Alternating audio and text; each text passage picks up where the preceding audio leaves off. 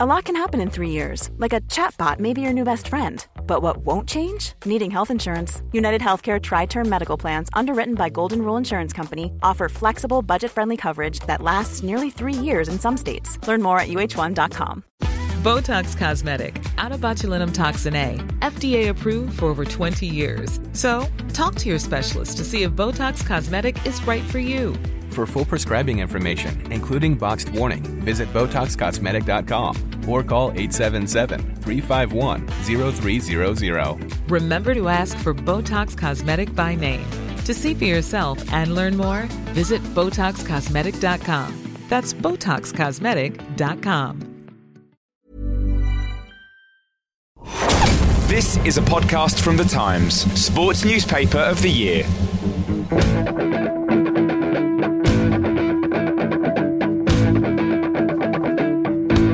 Hello and welcome to The Game, the audio version of the ultimate football news service from The Times. I'm Gabriel Marcotti, and this week I'm joined by Matt Dickinson, Rory K. Smith, and broadcasting from beautiful downtown Ripponden, it's Ollie K. Later on, we'll be discussing the transfer window. But first, how about Liverpool and City? A 2-2 draw.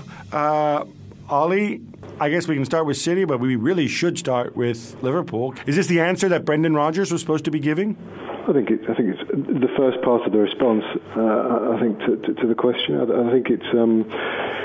I thought Liverpool played very well. I mean, the middle sort of 50 minutes of the game, I thought they looked very much in control, and I thought it was unfortunate that the Skirtle error was came when it did. From Liverpool's point of view, they were playing very well. Joe Allen was passing the ball brilliantly in midfield, and I just thought that there was a fluency and a fluidity and a rhythm to Liverpool that I think will delight Rodgers. I think they're very much a work in progress, and it will remain so all season. But I thought that was very positive. Dicko, is it clear to you now what Brendan's trying to do? Well, like Ollie, I mean, certainly was as a first, significant home game, a first significant home statement. I thought so. Yeah, I mean, just in Joe Allen, to be honest, just in that performance alone, I thought we saw, Rodgers firmly sort of setting out his template, his idea, and a very exciting one it is. If I was a Liverpool fan, despite the self-inflicted mistakes of yesterday, I'd have left very hopeful, very confident that everything I'd heard about Rodgers. Everything I hoped Rodgers could achieve could come to pass. I mean, it's not going to be simple. There's still, for him to impose his ideas, he needs a certain type of player. And he's not got that in every position, I'm sure, that he would like. But, I thought it was extremely positive start. Rory, are you going to rain on Brendan's parade?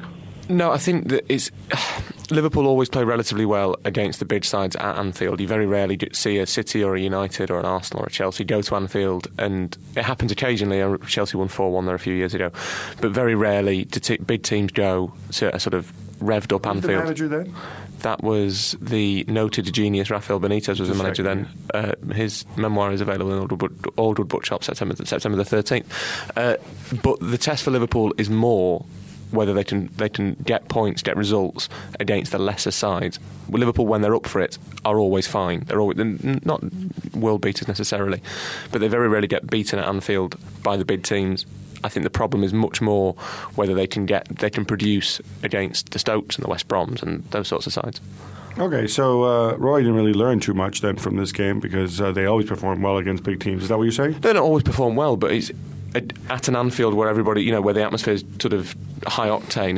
You're not going to learn that many lessons. Liverpool at home to City, you will not learn as much as you would at Liverpool away at Stoke. I think that of Liverpool's 5 opening games, that's the really crucial one. Ollie, do you buy this? Because I can see where Rory's coming from, and I thought, I was incredibly impressed by Raheem Sterling, which I think we should get to. Is it a case that Raheem Sterling, Joe Allen, those guys, instead of being intimidated by the cop and the responsibility of playing at Anfield, actually get a lift from it? Do you buy into all that psycho babble, or are you more nuts and bolts? No, I do buy into the psycho babble, and I think Liverpool have seen an awful lot of players go there with big-ish reputations, or at least big-ish fees in recent years, and you could probably take that back 20 years. And a lot of them have seemed to struggle in the atmosphere that, struggle at Anfield, struggle with being a Liverpool player and just not fitted in. I think Rodgers, one of the great words he uses is arrogance. He looks for arrogance in his players. Now, he's not talking about people walking up to buskers and burning £20 notes in their face. I think he's talking about... He's talking that about... would be my definition of arrogance. Well, it's definitely the most arrogant thing. Not even Balotelli's done that, has it? But he's talking about arrogance and confidence on the ball to play on their terms, to take the fight to the opposition. I think that's what he looks for, and I thought in the younger players, not just Sterling, not just Allen, but Barini as well. I thought Coates was as decent as I've seen him, and Kelly had his moments at both ends. But I think that's what he's looking for. He's looking for players who are confident, not necessarily big name players, not necessarily big reputations or big price tags. He's looking for players who are confident to play his way.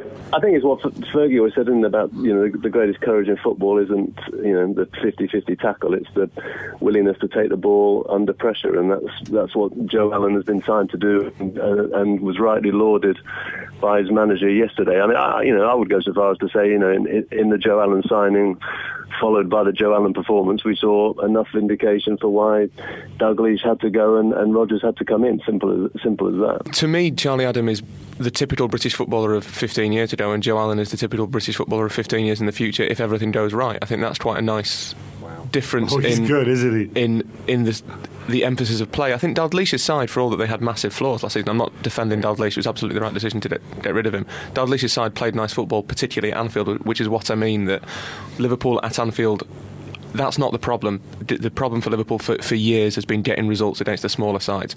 I think what's crucial to remember about yesterday was just how young that side was.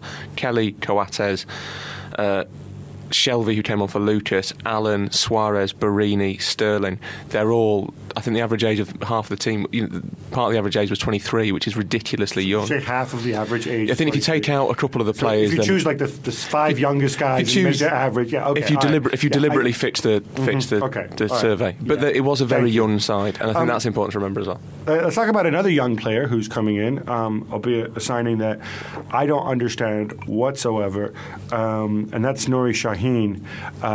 Now, for those who aren't Euro football snobs like myself and Rory, 2 years ago, Nuri Sahin was at Borussia Dortmund, where he was the best player in the Bundesliga.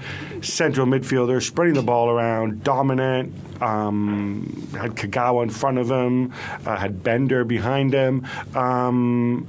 Looked brilliant. Moves to Real Madrid and does absolutely nothing. Can't get a game, has some injuries, but probably not enough injuries to explain why the guy hardly played at all for Real Madrid. And from what I can tell, his best asset is he's a very creative passer of the ball. He's not uber dynamic. He's not uber quick. I don't see why you need Nuri Sahin if you have Joe Allen in your midfield. And he's also definitely not a holding player, so I'm assuming Lucas is going to have to start too. And then your third spot, I would assume, is going to be Stevie G. Ollie, can you explain the thinking? Well, I would think they probably feel that they need an alternative to Gerrard, because I think if you look at Gerrard's stats the last 3-4 seasons, he's not played an awful lot of games. He's played a heck of a lot more than Nuri Sahin last season. Yeah, but maybe Sahin will play more this season than he did last season, and maybe Gerrard won't play as much as Sahin did at Dortmund. I can see questions with regard to the structure of the deal if they haven't got an option to sign him permanently, and it's a reasonable outlay to get him on loan. But I think the signing makes sense because although he does have a lot of central midfielders, he's clearly not convinced by Spearing or Adam or Henderson, and I think we'll see those players maybe phased out, or maybe Henderson go on loan or something, and Sahin will play a lot of games. I'm sure he will. Dicko, obviously Shaheen, what happened to Shaheen last season remains a mystery, right? And everybody's tight-lipped about what went wrong. I mean, what kind of sort of background check would a club do on a player to see exactly what happened? Yeah, I mean the risk is minimal, as you said. As Ollie quite rightly says, Rodgers clearly is not happy with an awful lot of however many midfield players he's got. Clearly, he's not convinced that many of them suit a style that he is absolutely determined to impose, and that he's been brought in to impose. I don't really see. I think you're getting unduly worried, Gab, on their behalf. Let's get back on this one on a future podcast, or maybe pint down the pub. All right, now I'm interested. Now we got to move on to City, but I'm interested because I think we may have two divergent viewpoints between Dicko and Ollie. And so, Rory, you and I are gonna sort of are going to be sort of the arbiters here of these two footballing heavyweights. Now, fight. Dicko, you clearly said. You said Mancini was tinkering, and I think it's fair to say you were not best pleased with his with some of his choices in terms of formation and perhaps some of his substitutions as well, and certainly his personnel choices. And you wrote a very eloquent column about this in the Game today. Ollie, you're going to defend Mancini, right? I'm not going to defend him hugely. I don't think the system, the 3-4-1-2, as I would see it, I don't think that is a problem. I think it's a system that suits City's squad or suits their current personnel. I think if they end up getting a winger or two this week, then maybe it won't suit the squad that they've got. But I think that system worked very well against Chelsea in the Community Shield. I think it suits a lot of the players they've got, and I thought that the one problem that they really had yesterday was Kolo Touré. I don't understand why he was playing. If it was a shop window selection, it wasn't exactly a shop window performance, was it? Dicko, though, if playing 3-4-1-2 means that I have to play Kolo Touré and Milner and Kolarov, none of whom are particularly good, can I say that, or have looked particularly wonderful, not to mention Nigel de Jong, another guy I've been trying to flog all summer, then should I maybe be playing a different system, one that maybe lets Lescott and Silva and my good players onto the pitch? Well, it was so hard to fathom. That's why we some of us were wondering yesterday if he'd done it as out of some sort of spite type, bolshiness to, if I put enough sort of players in slightly strange positions, then maybe it'll prove to Marwood sitting in the director's box that, give me weight to my argument that I need to revamp the squad more in the next 4 days. You're struggling for some explanation because the personnel didn't make any sense in some of the positions they were. You had Lescott on the bench and then Zabaleta as a left-sided centre half. Kolo Touré sort of say brought back from nowhere. You had effectively Zabaleta and Kolarov sort of doubling up on Barini. You had Touré and Milner sort of passing Sterling around, whoever good he was, sort of doubling up on a 17-year-old debutant effectively because the wing-backs weren't getting forward. So, I've got no objection to 3-4-1-2 in theory, in principle. I'm not sure it was that good in the Community Shield. I mean, Chelsea were reduced to 10 men, but I can understand why Mancini wants to tinker. What he wants to experiment. He wants to look at different options. They're going to face. He doesn't like orthodox wingers, so playing that system has some merit with the players he's got and the type of player he's developing. I've got no problem with experimenting. It just didn't make any sense with the way they did it at Liverpool against a Liverpool team that were very nervous in the first 15 minutes, are still trying to learn to play their way out of the back. It made far more sense to press high up the field, as West Brom did. It didn't make sense for the occasion. It didn't make sense for the manpower. Simple as that. I can see why Mancini wants to play that way, but I just don't think that.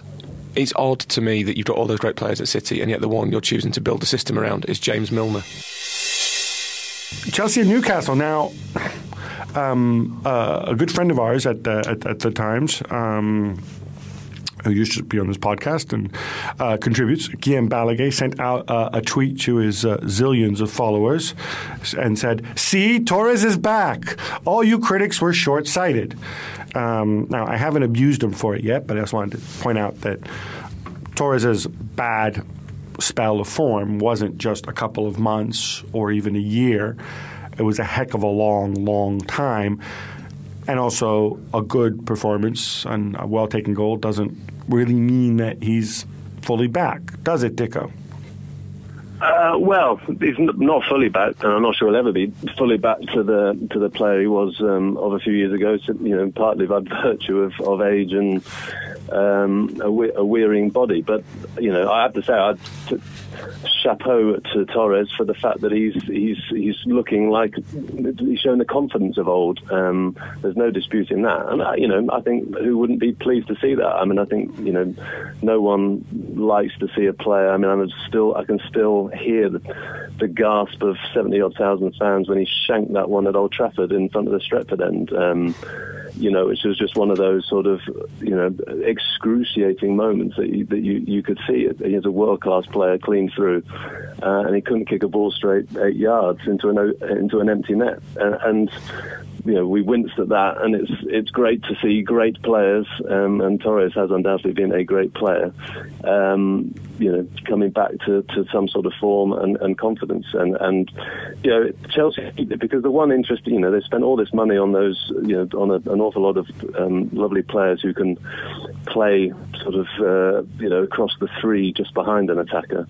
And they don't have an obvious deputy for Torres. I mean, Sturridge could go up front, but Chelsea have never or hardly ever played him as a sort of number 9, and certainly not as a sort of lone number 9. They need Torres to work, unless they're going to pull a striker out of nowhere in the next 4 days. So there's an awful lot resting on him, but maybe it's because of that burden and expectation and the fact that Drogba's gone that he is suddenly rising in confidence. I'm glad to see it, because it's we like to see great players to play great. I would, in terms of what you said, Gab, about the sort of Torres' funk, I'd say it probably lasted 3 years between 2009 and 2012, and I think there is an element that we have mythologised the player that existed before that. He was obviously in his first 2 years at Liverpool, he was a fantastic sort of force of nature, flowing forward, that blonde tresses trailing behind him. I agree that he'll never hit the heights of that form. It could actually be said, if you looked at his career, that form was the illusion and this Torres is the real Torres. But from what I've seen of Torres this season, he looks much fitter. He looks a lot stronger. That's crucial, that he doesn't look like he's going to be shaking off the ball.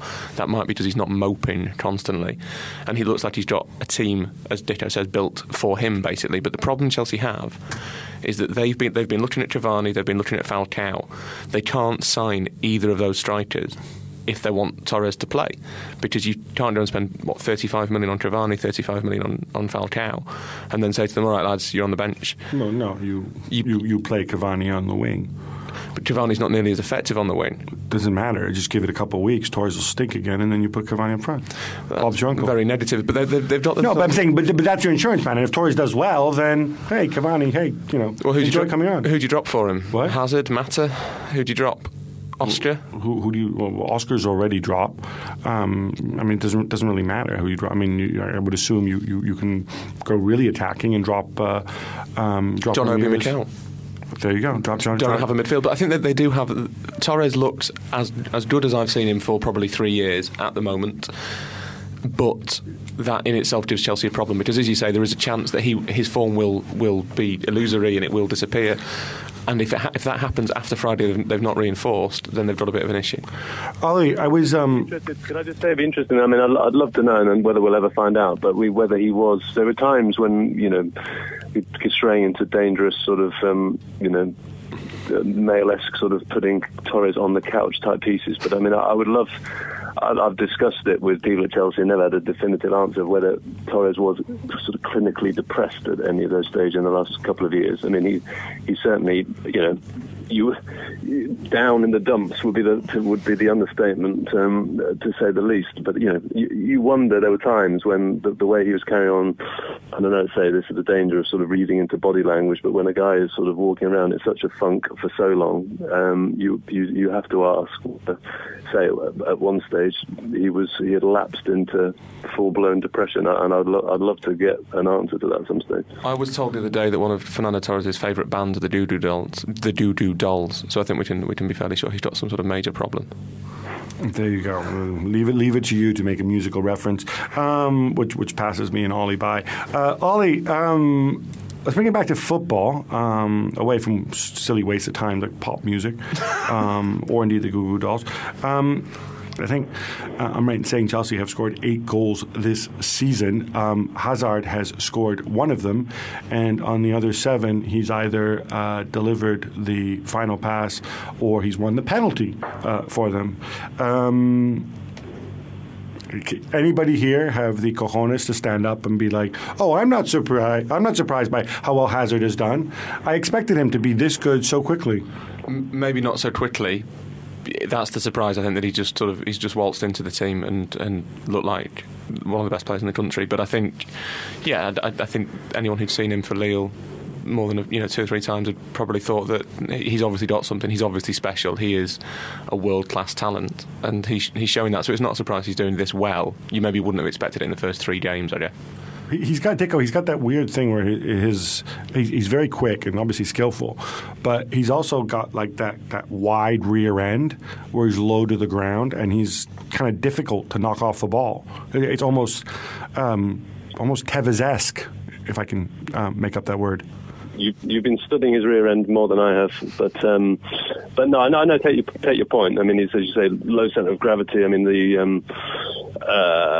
that, as you say, makes him, and which one of the things that will equip him, I guess, for the Premier League will be the ability to be a little robust. No, I think, like Rory said, I don't think anyone is surprised by the skill, and I guess we'd always expect to see it in flashes, but it is pretty rare for a player to come in or not rare, but certainly, it speaks very well of an exceptional player that he can come in and take to it so fast. And I have to say, Di Matteo needs to take some credit for that, I guess. I mean, I'm still waiting to be vindicated on my scepticism about Di Matteo, and it's proving I'm getting twitchy. He's won the FA Cup and the European Cup, and if I keep sticking on this, Di Matteo is not going to succeed at Chelsea, then I reckon in the next 10 years I might just be vindicated. I want to talk Newcastle. I was impressed by them, but Cool fact, a crocodile can't stick out its tongue. Also, you can get health insurance for a month or just under a year in some states. United Healthcare short-term insurance plans, underwritten by Golden Rule Insurance Company, offer flexible, budget-friendly coverage for you. Learn more at UH1.com. Botox Cosmetic, out of botulinum toxin A, FDA approved for over 20 years. So, talk to your specialist to see if Botox Cosmetic is right for you.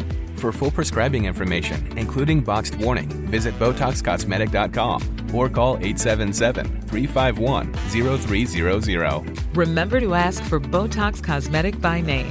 To see for yourself and learn more, visit BotoxCosmetic.com. That's BotoxCosmetic.com. one thing which I thought was cruel and weird and stupid is this idea that they had to play on Thursday night in the Europa League and then travel to London on Saturday. Now, I'm told that this was because of the police and the Notting Hill Carnival, and so they couldn't play this game on Sunday. Now, far be it for me to tell you all how to run your police force, but maybe I can tell you a bit how to run your fixture calendar. Why did they schedule this game for the weekend of the Notting Hill Carnival? What you mean, should they have wiped out all home games in London on this particular weekend, even though there's, whatever it is, 5 or 6 London teams? Well, no, but evidently it was enough of a problem that that Newcastle couldn't play on Saturday, right? So they knew Newcastle were in the Europa League, right? That wasn't a mystery. No. Couldn't they simply have moved the fixtures or put it as a variable in their fixture computer to make sure that Newcastle wouldn't be penalised in this way? They're an entirely random fixture computer that just happens to generate 4 Super Sundays a year. Stop it. I think it's ridiculous that Newcastle were forced to play again within 48 hours. I think it's really unfair, and I don't know what the solution would be. I don't know whether it's I don't know whether it's logistically impossible to have a football match in Chelsea when the Notting Hill Carnival's on. But I mean, if it was, well, then why not play the game on the Monday night? I mean, it seemed very unfair, given that teams generally don't have to play twice in 48 hours. It seemed very unfair that Newcastle were forced to do that at all, never mind after a trip back from Greece. Now on to our debate. We're basically 2 weeks into the season, and still there's transfer speculation.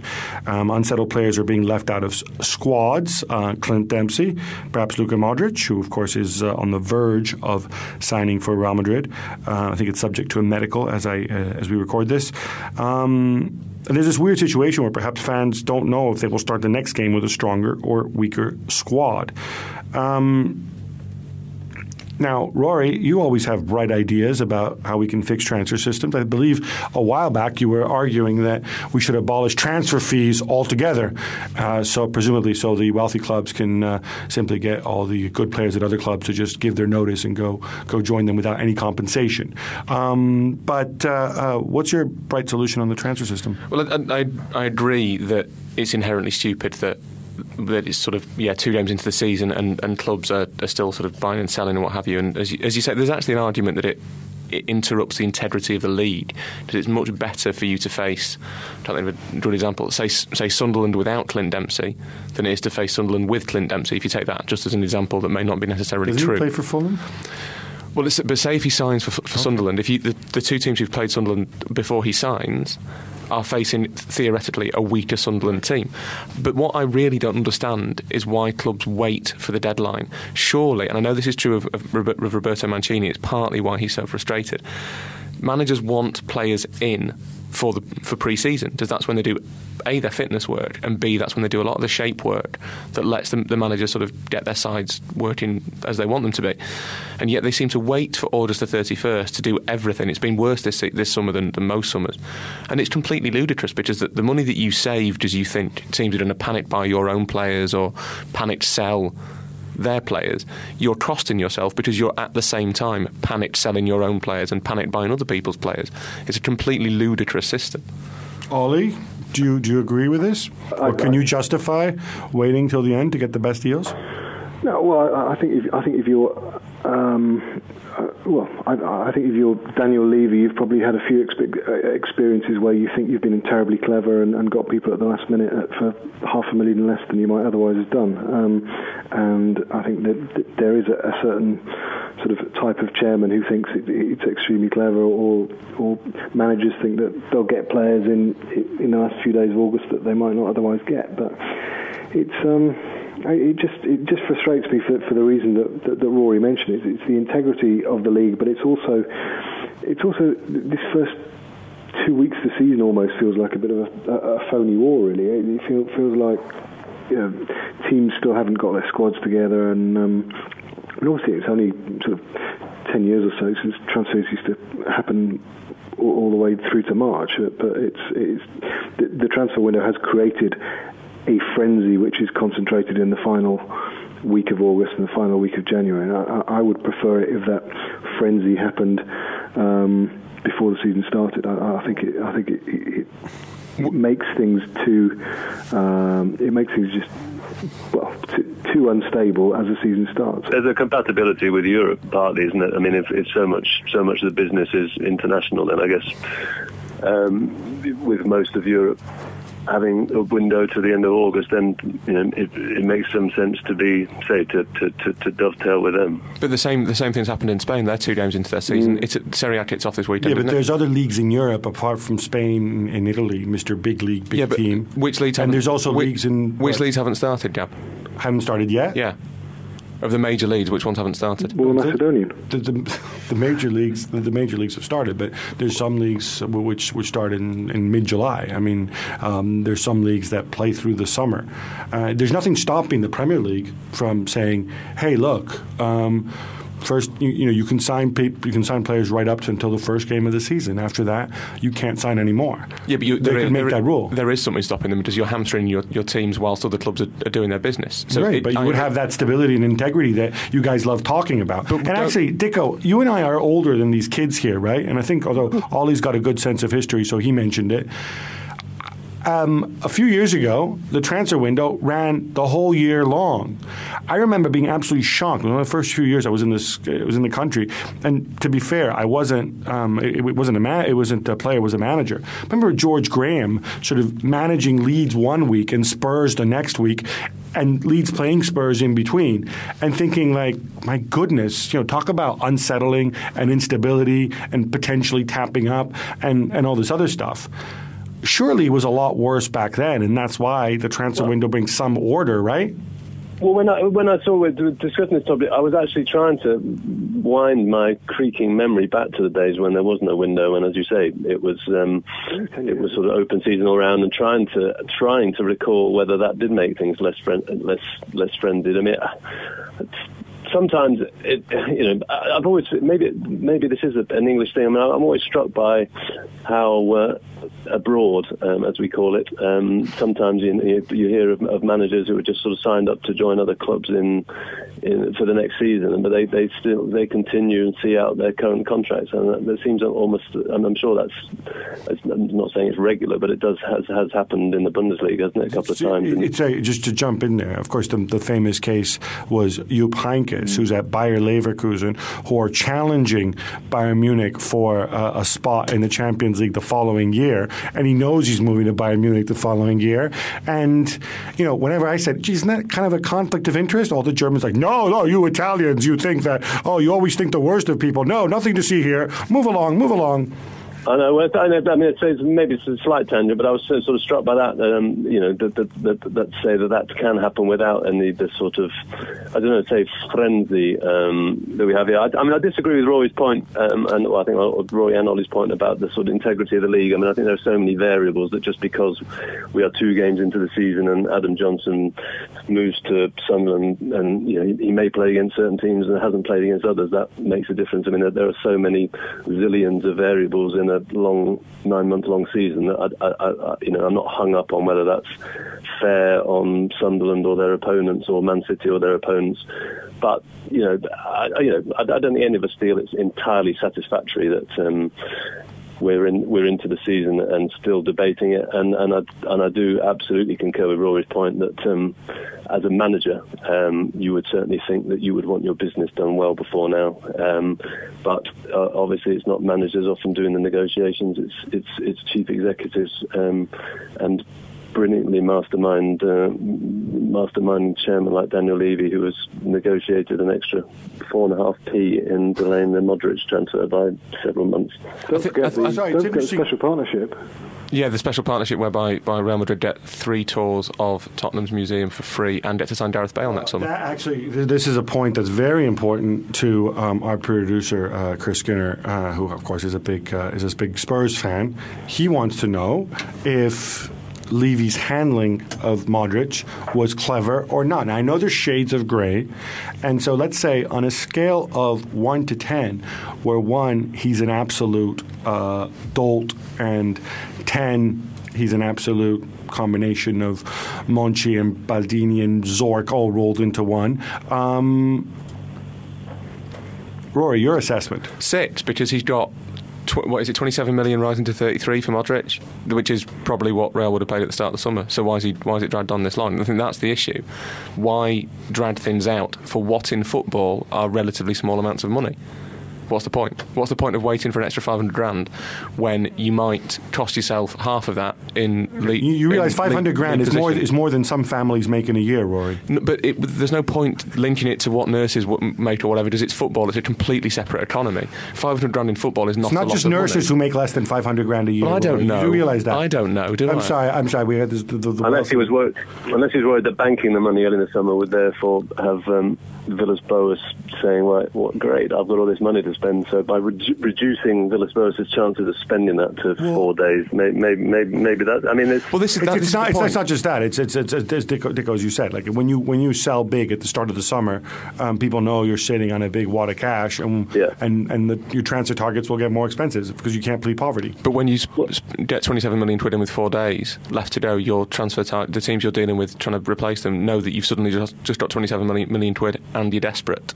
Right, but they've signed players in between, like Vertonghen and Sigurdsson, before they got the cash in for Modric. Yeah, but they will now have to go and sign players to replace Modric. There is no question about that. Dicko, your verdict on the 1 to 10 dolt to genius scale for Modric, for the way Levy handled, not for Levy himself, of course. But I don't think he doesn't deserve a round of applause. I mean, what were Chelsea? I mean, Chelsea were willing to pay him last summer as well, weren't they? So I mean, he's got an extra season out of him. But I don't think there's any. I don't think we can. I don't think he wants a standing ovation for dragging something along all summer and getting more or less what we expected all along. So yeah, I mean, we'd be lucky to scrape a 5 on my scale. Ollie, your verdict, and then I'll give you my verdict on Mr. Levy.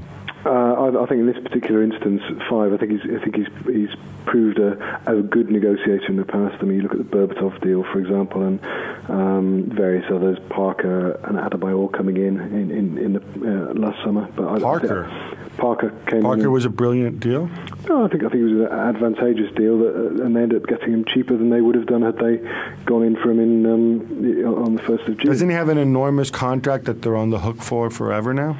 It's like another 3 years of Scott Parker in the Spurs midfield? The timing of the deal and the size of the transfer fee, really. But and they wouldn't have got him for less than that wage-wise.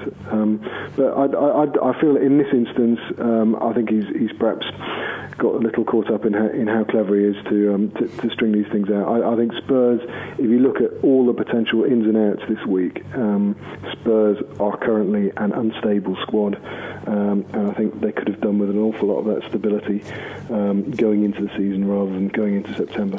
Gab, what's your verdict? We're all on tenterhooks. Thank you. I give I give Levy an 8 here. I think he handled this very well. I think there are certain clubs who inflate fees, and it's great that you can say we can get 40 million if you sell them to Paris Saint-Germain or Chelsea, but there aren't that many clubs like that. You manage to sell Real Madrid a player they frankly didn't need at all. You avoided selling him to another Premier League club, which would have created problems for you. And ultimately, you got this great newfangled partnership with Real Madrid out of it, which, as somebody very cynical, was it you or was it Dicko? Which one of you? Who was the cynic who said it allows them to sell Gareth Bale to Real Madrid next year? That was me. That was you. Hang your head in shame.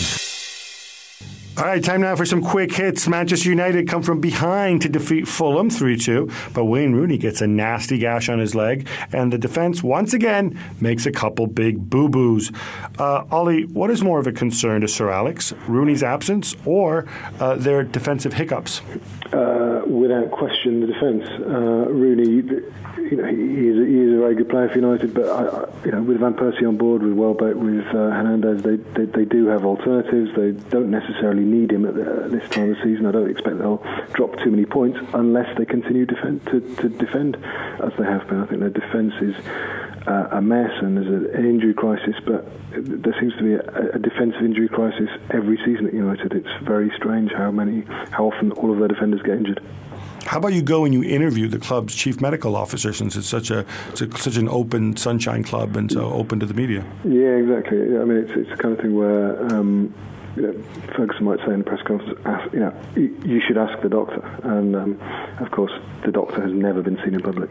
I wonder if there is a doctor, if it's like one of those like holograms, like on Star Trek Voyager. I don't think it is. No. Arsenal get a point at Stoke, but once again they fail to score. Rory, what's your take on the Giroud-Podolski connection? Is sorting that out more important than replacing Alex Son? Replacing Alex Son with a like-for-like midfielder is not important. Replacing Alex Son with someone who can tackle properly is very important. Giroud-Podolski, I think, will take time. That's natural. We shouldn't rush it. My concern with Olivier Giroud, who seems like a lovely man, is that he has an element of the Stéphane Guivarc'h about him.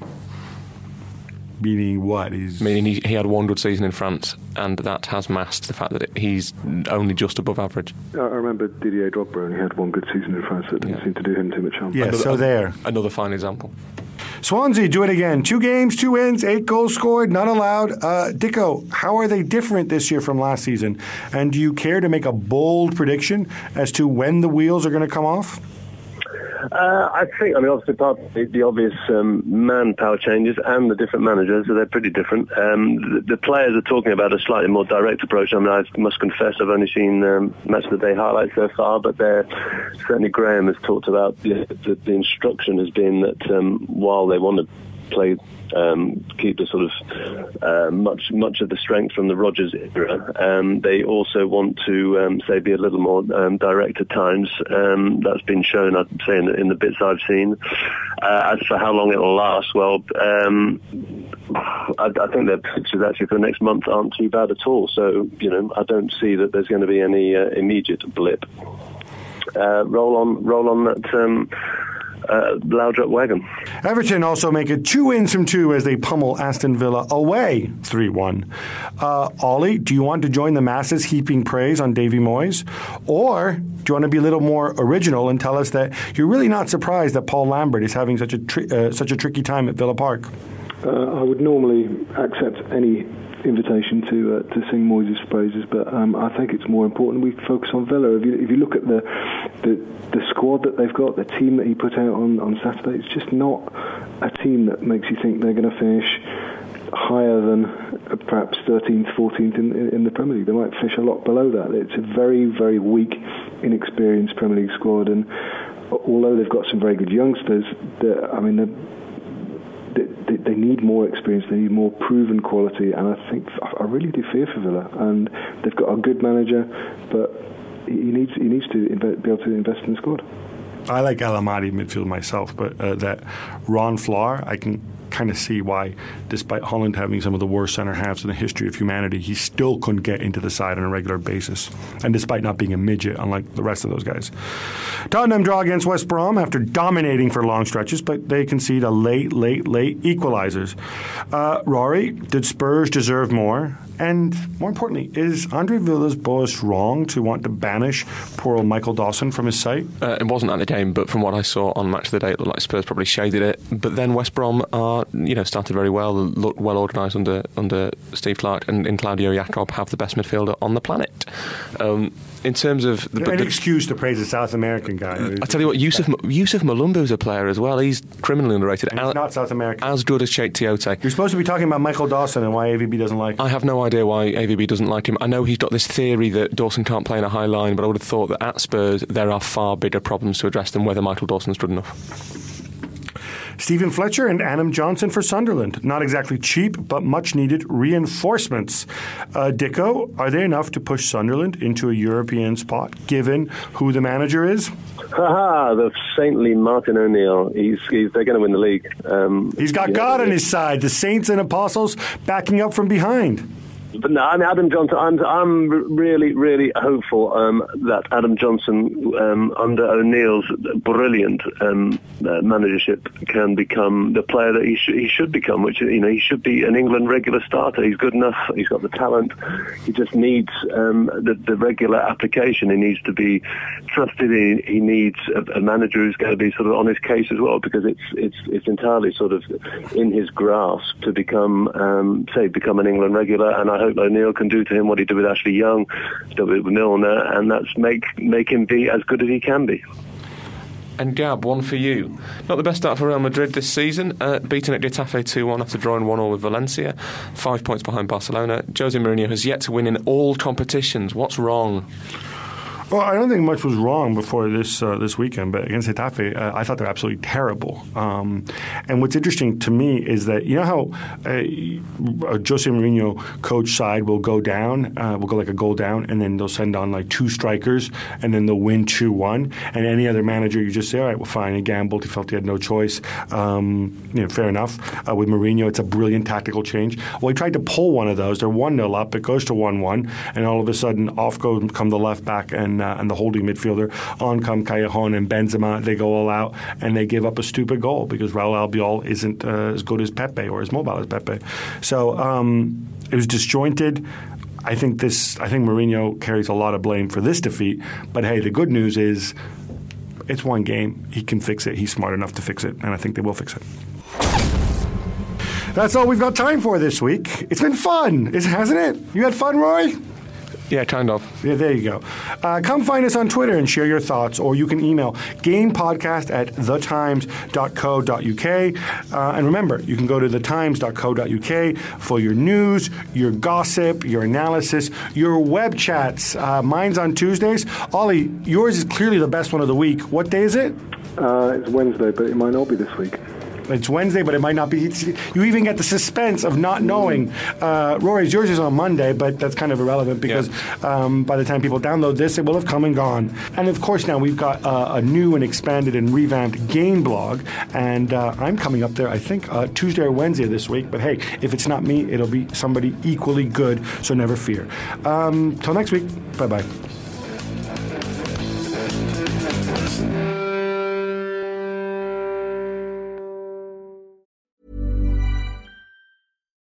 Botox Cosmetic, out of botulinum toxin A, FDA approved for over 20 years. So, talk to your specialist to see if Botox Cosmetic is right for you. For full prescribing information, including boxed warning, visit BotoxCosmetic.com or call 877-351-0300. Remember to ask for Botox Cosmetic by name. To see for yourself and learn more, visit BotoxCosmetic.com. That's BotoxCosmetic.com.